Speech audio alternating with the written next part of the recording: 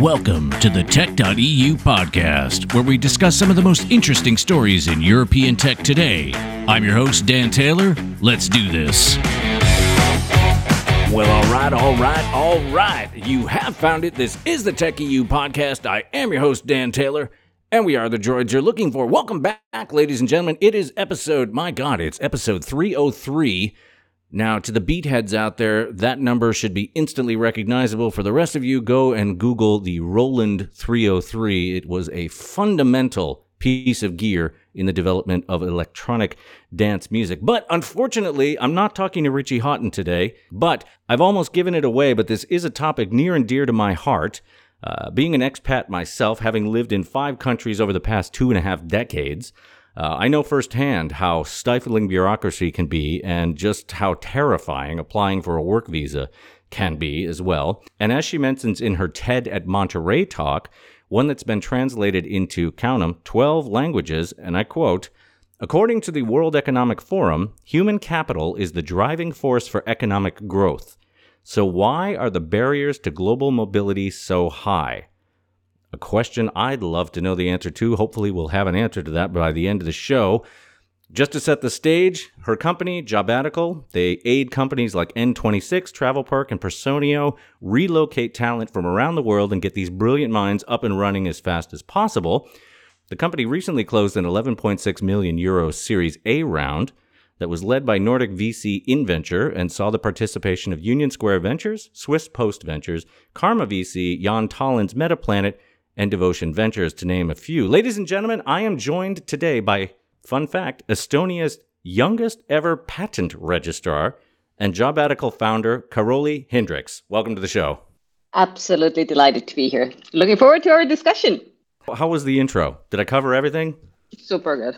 Super good? Well, I'll tell you what, folks. That was a bit of a puff piece because when I looked at your CV, well, let's save that for later because you have a CV almost as varied as Frank Sinatra's, right? You've been a poet, a poet. Ladies and gentlemen, this woman has been everywhere and done everything. Let's talk about Jobatical. This is your company. It was founded in 2014, and in 2018, the company earned a place on Forbes' list of Europe's 10 most exciting SMEs. However, Jobatical didn't really start out that way. Correct me if I'm wrong. And if not, or if so, what's the timeline here? Explain it to me. What's going on? Yes. So first of all, as said, delighted to be here. And I think it's so as a startup founder, you have this vision of a problem that you want to solve.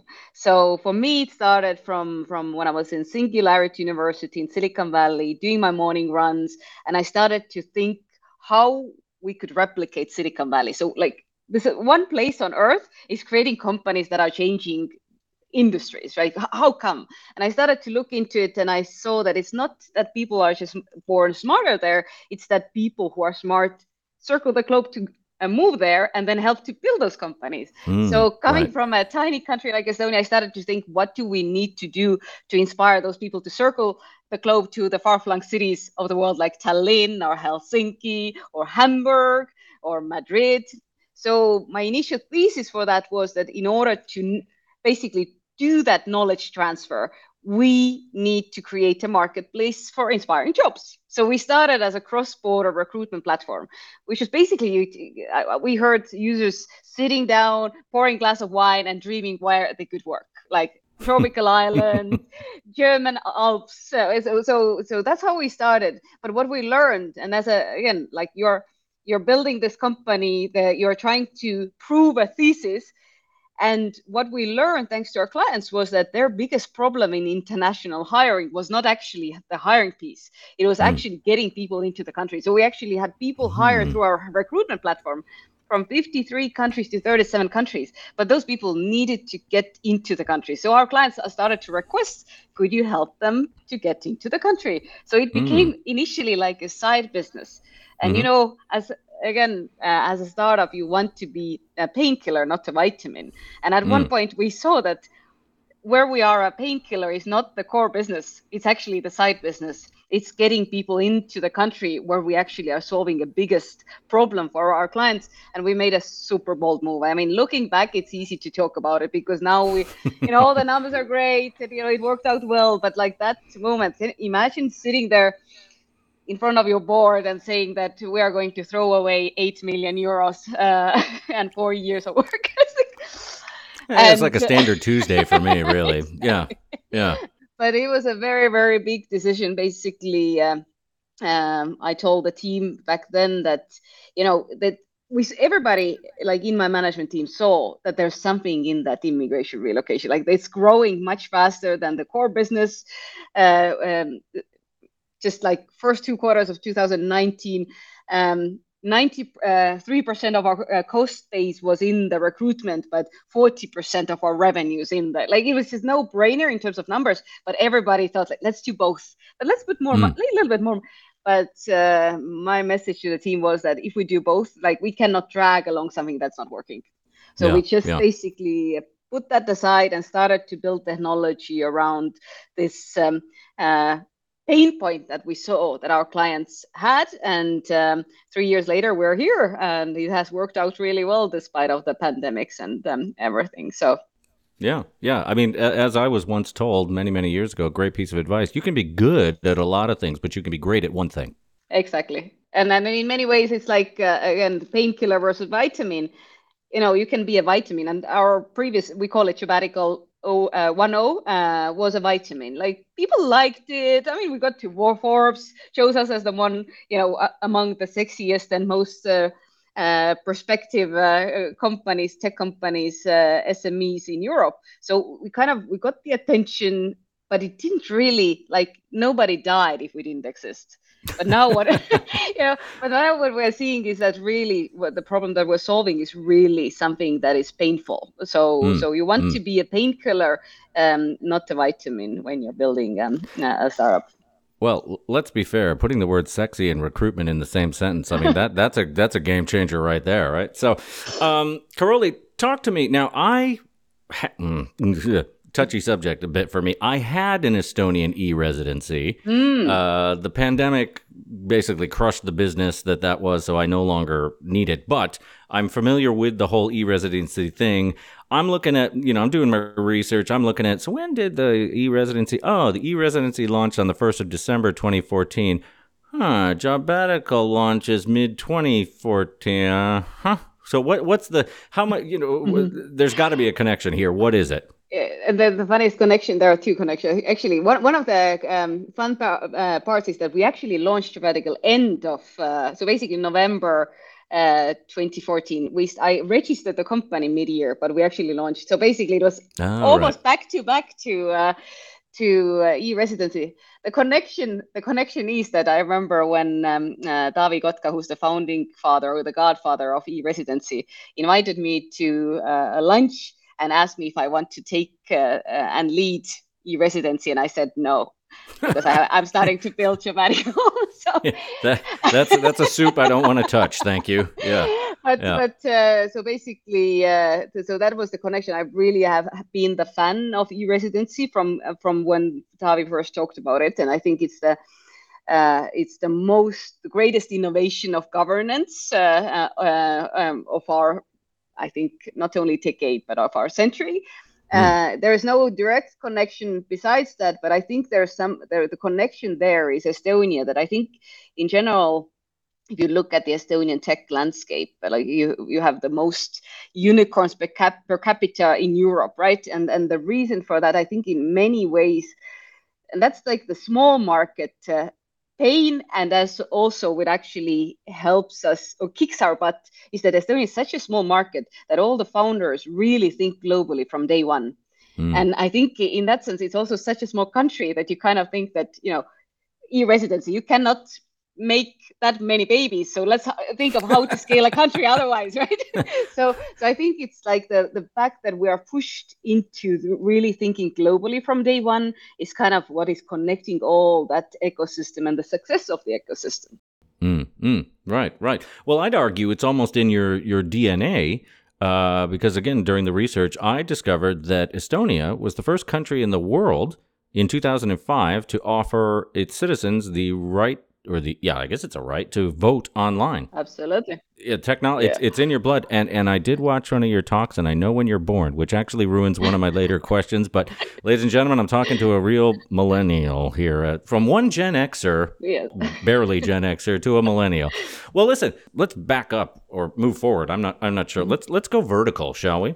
Borders and borders, right? So what are some of you see all kinds of people and jobs and movements and governments and bureaucracy every day. What are the most pressing issues facing digital nomads today? I think that one of the, in terms of digital nomads, by the way, that brings you another fun fact where Estonia was first. So if you're looking around this table, you can't see it at home, folks, but it's a room full of TVs and basically this is our office and this is one of our meeting rooms. And in this meeting room was the meeting of the world's first digital nomad visa ever. So we helped to create. It was actually our idea that we then managed to launch together with the Estonian government.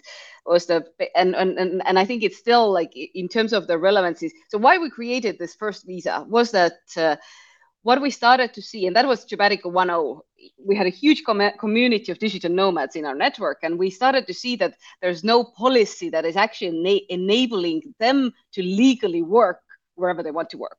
So usually you went to a country and you either get somebody employs you, so it's a local employer, or you're there as a tourist, or you marry someone, right? So as a digital nomad, you have also an option to marry, but like if you marry someone I knew in every 6 months, it's kind of not scalable, right? So I was just going to say, or you do what I do, which is watch the calendar every 180 days. Go somewhere else for a little while. Yeah. Well, I did that for a while. I'm legal here in the UK. Anybody listening? I'm legal. but that's the thing. And so we started to see there's a policy hole, and we decided to approach Estonian government to see how about actually filling that hole and creating a policy. And in 2020, Estonian parliament approved it, and now you have seen a lot of other countries are following, and that was our basically dream, that if we do that with one country, then others will follow. Because the thing, and now it's even more relevant, than because today, we could, on our platform, you can get all sorts of visas with much faster, automated way. But if this policy doesn't support it, if it doesn't exist, we cannot create the policy, right? So the countries still have to create. So I think in many ways, the comparison that I would bring is like, imagine now, let's go back a century, and then, you had the first car, and imagine now a situation where you have all those cars driving around, but there are no roads. It's like Northern England. You have all the cars driving around, but there are no roads because the framework has not been created by the the government, right? Sure. And I think that's a lot what the digital nomad community is seeing, that for years people have worked like that. Now more and more employees of big corporations are able to work like that. That's what we are seeing also post-pandemic. People are demanding more flexibility because everybody knows they can actually do their work remotely, and they still have those streams. But if the governments are not really, so if the taxation still thinks that everybody will just sit still for the next 50 years in one place, or like or retirement funds, or like how if the framework assumes that we are still working like we worked 50 years ago, then you cannot really navigate there legally. Right. So you have to find all those like shady ways of living your life, right? So I think the biggest problem for digital nomads to date, and it's not today, I think what we're seeing more and more as we work with big companies, it's not a digital nomad problem anymore only, because it used to be, and maybe you also had more flexibility to go around because you were not, let's say, working for like Facebook, right? But now if you Facebook has like 5,000 people working kind of legally, it creates a lot of legal problems. So, but the thing is that if there's no legal way of doing it, so it's like,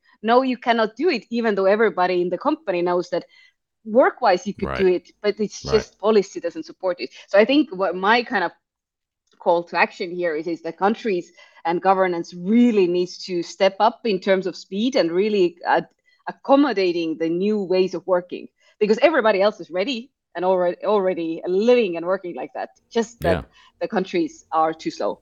Yeah, we're already there. Do you know what? Between you and me, Who are the toughest countries to work with? Who are the real assholes? Who are they? Come on, tell me. I know you know. Yeah, I mean, to be honest, I think a lot of countries have a lot to do still. So it's just that's a blanket but license, yeah? I do think that I also want to. I mean, there are some countries who have really are again, like if we look at the landscape right now, and I think here the countries who are slow, they will be the losers because everybody's fighting for the same talent. Like the talent shortage is so big, so painful that today, so everybody will be fighting for the same talent, and if you don't change, you will fall behind. I think if you look in terms of immigration wise, I think US definitely is one of the big My people. in terms of problem child. That I think it's so funny to think back about the success of a country which has, I mean, is founded by immigrants. It's all about immigrants, and today's.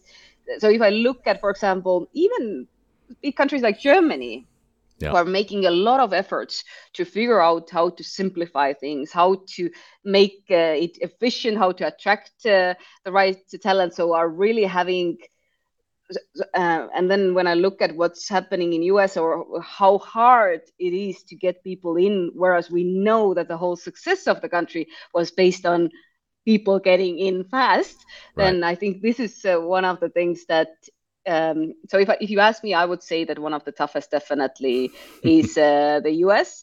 But there are others. I mean, we are not yet in Japan, but I'm a little bit like familiar with how things work. And one of the countries that is estimated to actually has a danger of going extinct because that's how fast the country is aging.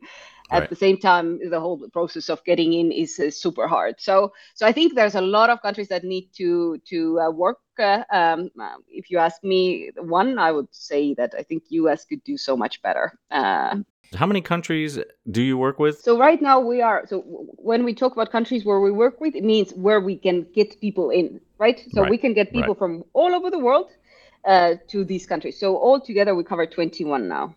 21 countries. Okay. Now, we all know how bureaucracy works. We all know how many the Germans, they love their forms and their stamps, don't they? This is a massive amount of data that you're dealing with here. Talk to me. I want to talk about the tech. Like, what is Power? How does this all work? I mean, this is a huge database. How did you put this all together? And at the site, there's a heavy AI driven, right? So what part is AI doing in all of this? Yes. So let's start from a question. How did I do it? Yes. You know what, then? I started as an entrepreneur when I was 16, right? And one of the things it has given me is 20 years of making time to make mistakes and learn from it. So I have become so good at hiring that it is like truly my co-founder, my management team, my team. Like I think today we have so it is the brains behind me who did it. And so when we talk about, let's say German forms, so what we are doing is we are gradually automating anything that can be automated. So, for example, forms. In Germany, it took up to 9 hours to manually fill forms. And can you imagine how many mistakes that you can do when you manually do it? So, I lived in Germany. I know all about the form. Nein, das ist nicht korrekt. Okay. Yeah, but now imagine that when you go on our platform, it's click button, all the forms are filled. I'm sorry, you said what? Click one button and all the forms are filled? All forms are filled. Everything is filled. Get out of here. No, but so basically what we do is that the way we are gathering, so we are gathering it was almost 500 data points from each individual, right? Those data points we then match to all those forms. We ask those data points only once, and then our smart system basically generates all those forms automatically that were previously done by or filled by humans. And what it actually did, what is interesting also, is that since machines do much less mistakes than humans, then it also means that our applications are so we have such a high accuracy that our applications are not sent back, which means that our applications will be prioritized by the government because they know that the quality is higher. So it's like spirals of improving the whole process. But basically, we have automated everything from when a case comes in. Let's say you are moving from, you mentioned Germany, you're moving from America to Germany, your information is put on our platform. And then before it was an immigration lawyer who made a decision which track of immigration you will go. In our system, in our main countries already, we have our platform is making that decision. So it's a system telling that this is what this person needs. So we don't need an expert looking at your data points and making a decision. So all those process steps we are automating, so that basically for us, the human behind the platform is becoming more and more like a support who's there for you if something, if you need still something, but more and more it is the system actually making those decisions, that especially the ones that require just, so basically it's the same thing that anything that a machine can do, repetitive tasks like filling forms, right? We are putting those tasks on the machine table. And the creative part where we actually need human brain support, that's what we leave to humans. Well, as a big fan of creative immigration myself, I'm all behind that. And as I mentioned, as a person who's filled out 9 hours, was it 9? It felt like 900 hours filling out those forms. I want to talk a bit more about this, but we do have to take a sponsorship message. But what that means at the TechEU podcast is that it's now time for the lightning round. Now, before we went on air, I gave you a brief overview of the lightning round. This is where we get to know you, Karoli, as a human being and not you as a company. Karoli Hendricks of Jobatical, are you ready? I am so ready. All right, here we go with the TechEU lightning round with Karoli Hendricks. Question number 1. Window or aisle? Window. Soundgarden, Rage Against the Machine, or Audioslave? Audioslave. Knowing that you don't eat bread, what was the best sandwich? What was tuna? Love tuna sandwich. What is the one thing that you own that you should really throw out? I had this meditation gadget. How many languages do you speak and what are they? So Estonian, obviously, English, German, Russian, and Spanish. And, Karoli Hendricks, the last question on the lightning round before we cut to a break. Are you or are you not related to Jimi Hendrix? For the purposes of this podcast, please say yes. Absolutely am. She is related to Jimi Hendrix, ladies and gentlemen. There we have it. I'm here with Karoli Hendricks from Jobatical. Stick with us. We'll be right back. If you're listening to this podcast, chances are your customers are too. Talk to us at podcast@tech.eu. And we're back. Ladies and gentlemen, if you're just joining me, and I know you're not, I'm here with Karoli Hendricks from Jobatical. We were talking about, God, what were we talking about? We're talking about everything, where Jobatical came for, who the jerks in immigration are, hint the U.S., and what part AI plays in all of this with over, 500 data points per person. Yeah. And what used to take 9 hours now takes one click of a button. Karoli, you've had a career path almost as varied as my own. I once was a United States postal worker, believe it or not. I delivered the mail. Yeah, you don't have that one on your resume, do you? But I've sold newspapers, though. But yeah. Ooh, I sold newspapers, too. Up at 4 a.m. every day. See, I've had a long and sullied career in media. But for our listeners at home, let me just give them a brief reading here, shall I? Ready? So the woman who is the CEO at Jobatical, she has also been a journalist reporting on the 2001 presidential election. That must have been fun. A politician, and I have in my notes, at what age? PR and marketing, and the youngest, you ready for this? CEO of MTV Estonia, hence the Audioslave question there. I really thought you'd get that. Okay, good choice. Candidate for European Parliament, regional manager Baltics Fox International Channels. We'll try not to hold that against you. CMO at Newspin. What have I missed? Have you done? How are your electrical skills? Can you wire a house as well, or? No, but I was a cabaret dancer as well, so probably would beat any founder in the world in Can-Can. Well, Slush is coming up. I might hold you to that. Where do you go from CMO at Newspin to Jobatical? And I mean, you grew up behind the Iron Curtain, right? I mean, who are your mentors and influences? Mm-hmm. Talk to me here. Tell me the story. So in terms of, I think it's to be honest, I've never had like a straightforward dream of when I grow up dream. But for me, the most influential thing was definitely when I was 16 and when I became basically we had to do a student company. Then I was chosen to be the president, which was like such a surprise and the inspiration. And then we brainstormed, and I had the idea, which basically made me the youngest inventor in Estonia. Uh, and uh, and what I think there are two things. First of all, in terms of what it taught me was that at 16, I saw that I'm this girl from a small town in Eastern Europe, like in a random school. I mean, not elite school at all, as far from elite as possible, that I can actually create an idea that changes people's lives. It felt so big that it kind of made me, in a way, addicted to making a difference. It's just I realized I can. And if you ask me who are my biggest influencers, then Yeah. And this so basically when I went home with my idea at the age of 16, I never forget, like my father could have told me that forget about your silly ideas, study, you're just a girl in Pärnu, go and basically do your homework. But instead he told me that that's such a great idea, why don't you go to the patent office? And honestly, I had no idea what a patent office was, but I just saw that he liked my idea. So I went to the patent office, and then all of that, things, it turned out it was unique and all. Now I'm sitting here talking to you, right? But this was such a game changer. And Sorry about that. It just, it taught me that, and I think that's something that I think we don't realize how much power we have to make a difference.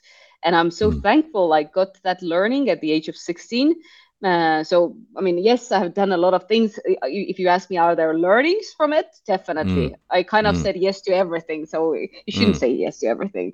So, but I think the foundation of that came from that moment where I realized that I can make a difference, even though I don't have a PhD, I don't have a lot of money, but I just have the belief of my father that this is something special. Wow. I am one of the world's biggest cynics, and I'm saying this without any cynicism. That is genuinely heartwarming. Karoli, if I'm a 16-year-old listening to this podcast, I should probably turn this off and go listening to something better. But if I'm a 16-year-old listening to this show, what is one learning that you want to say to them right now? But can I say 3 or actually 1? I don't know. We're running out of tape here. I don't know. All right. I'll give you 3. I'll go get a cup of coffee. I'll come back.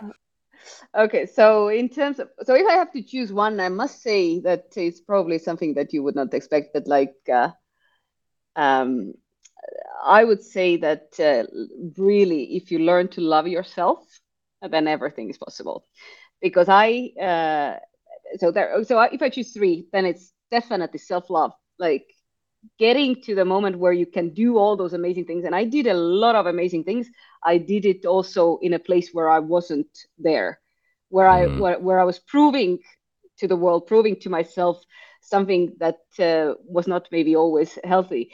But if you get to a place of self-love, and then the realization, and the second thing I would say is that the world is so much smaller than you think, and you are so much bigger than you and more powerful than you think. So if you put those two together, you can literally do anything. And I think that's something that I'm very, very thankful that my past 20 years have taught me. And the third thing, which I already mentioned, is that learn to say no. Because at one point when I was doing my reflector company, I became so famous so fast. And then everybody wanted to have coffee with me, invite me to speak. And at one point, I discovered that I was just talking more about building a company than actually building a company. So I called my first company as my Harvard. But so really learn to say no, because you get a lot of distractions. The more you grow, I see that also the more your business grows, the more you start to get distractions. If you're not able to filter it, it's very hard to find that success. Words of advice. Well, listen, before we go, because we are running out of time, I like to keep things reasonably short and sweet here. The burning question, I opened up with it. We've talked about it, but you haven't told us what did you patent at age 16? Yes. So I actually have several patents after that, but my first idea was basically, it was October in Northern Europe, so it was very dark when we had the brainstorm. So I had the idea of creating like traffic safety accessory that it was also fashionable. So I looked at all those ugly reflectors that people had to wear, those plastic ones, so the cars would see you. And then I thought, like, I don't want to wear them, and the others don't want to wear them. So so I used the fabric that was used on the sports clothing, and we created those like very cute accessories that during the daytime looked cute. 16-year-olds, right? Sure, and then during nighttime, but 16, I like looking cute. I'm the age. I don't mind looking bad and safe. Yes. So, and one of the things that I think one to think about innovation is that very often we complicate things. Usually, innovation is just putting together two existing things. So there was a reflector, there was the fabric, and you put together and you create something new. So there's a lot of ideas. And I think ideas, I really like how Steve Blank, I once remember in Silicon Valley, was listening to his talk, and he said that, ideas don't mean a thing. Even my dog has ideas, but it's the execution. So end of the day, we all have millions of ideas. It's when you sit down and start to execute them. So put those two things together and you can do amazing things. Again, another round of words of advice. We are out of time.